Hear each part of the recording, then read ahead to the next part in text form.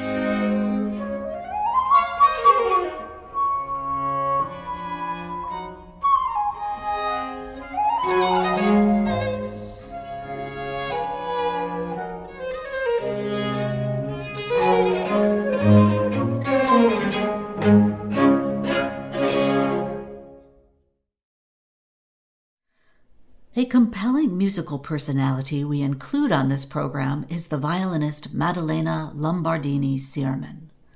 She was born to poverty-stricken parents and began her musical studies at the age of 7 at an orphanage that provided musical training for orphaned girls in Venice. Due to her considerable talent, she was given permission to leave the orphanage for a period of time to study with the violin virtuoso Giuseppe Tartini.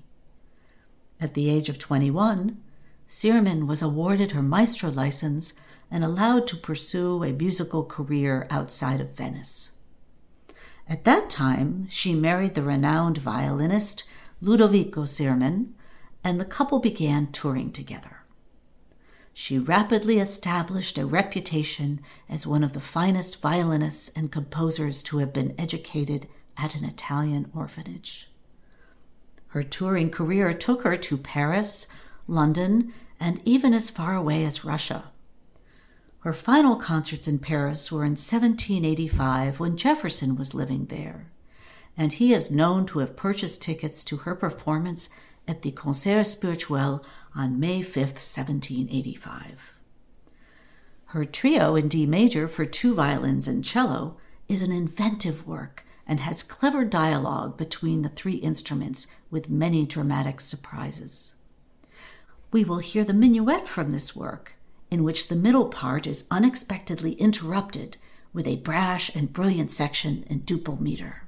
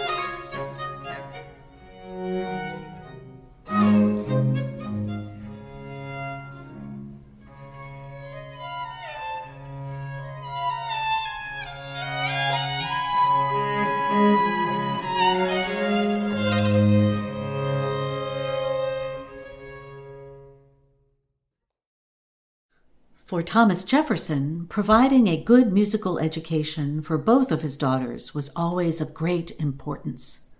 In Paris, he sought out one of the city's finest harpsichordists, Claude Balbâtre, for Patsy's and Polly's tutelage. Jefferson purchased sheet music of Balbâtre's compositions, and they surely became part of both daughters' repertoire. One of Balbâtre's last performances was his arrangement of and variations on La Marseillaise. The playful variations, that at times are almost tongue-in-cheek, contain elements of program music that depict fiery combat and the flight of enemies. Listen for the cannons near the end.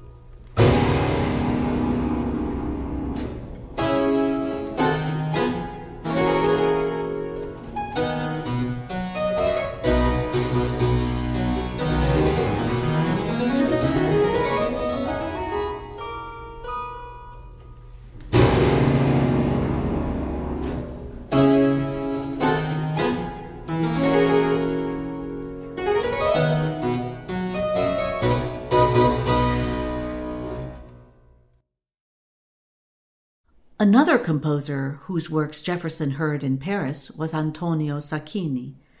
His pieces were featured in Concerts Spirituels programs in August and December of 1785.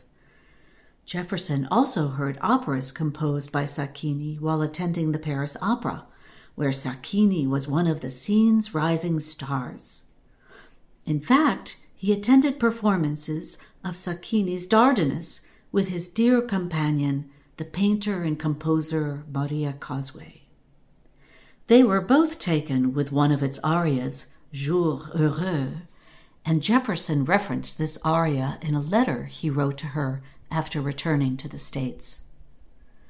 Next, we will hear the first movement of Sacchini's String Quartet No. 6 in A major, published in 1781. Marked Largo Sostenuto, contains lush unfolding harmonies. The second movement is a lively and erudite fugue, an unusual movement type for a French quartet of this period.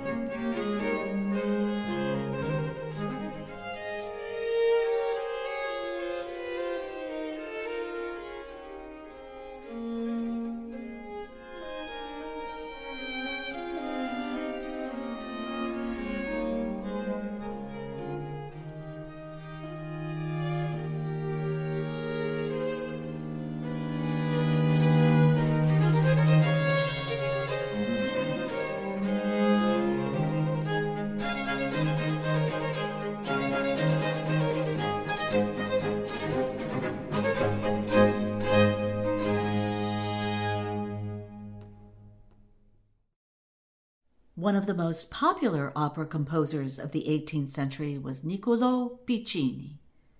He became the widely recognized leader of Neapolitan opera buffa, also known as comic opera.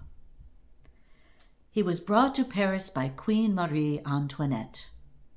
His stature as an opera composer was kept in the public eye through a concocted rivalry between him and the German opera composer Christoph Gluck, who was also in Paris. Jefferson heard Piccini's works at both the Paris Opera and on the Concert Spirituel series. He also consulted with Piccini for advice about purchasing a forte piano for Patsy. We conclude this podcast episode with one of Piccini's very few surviving instrumental works, his sparkling and colorful flute concerto in D major. The lively opening movement unfolds like an opera overture, with its various themes seeming to introduce a cast of characters. It is imbued with dramatic rhetoric and playful banter between instruments, with majestic full-voice tutti contrasted by passages for solo flute accompanied only by the upper strings.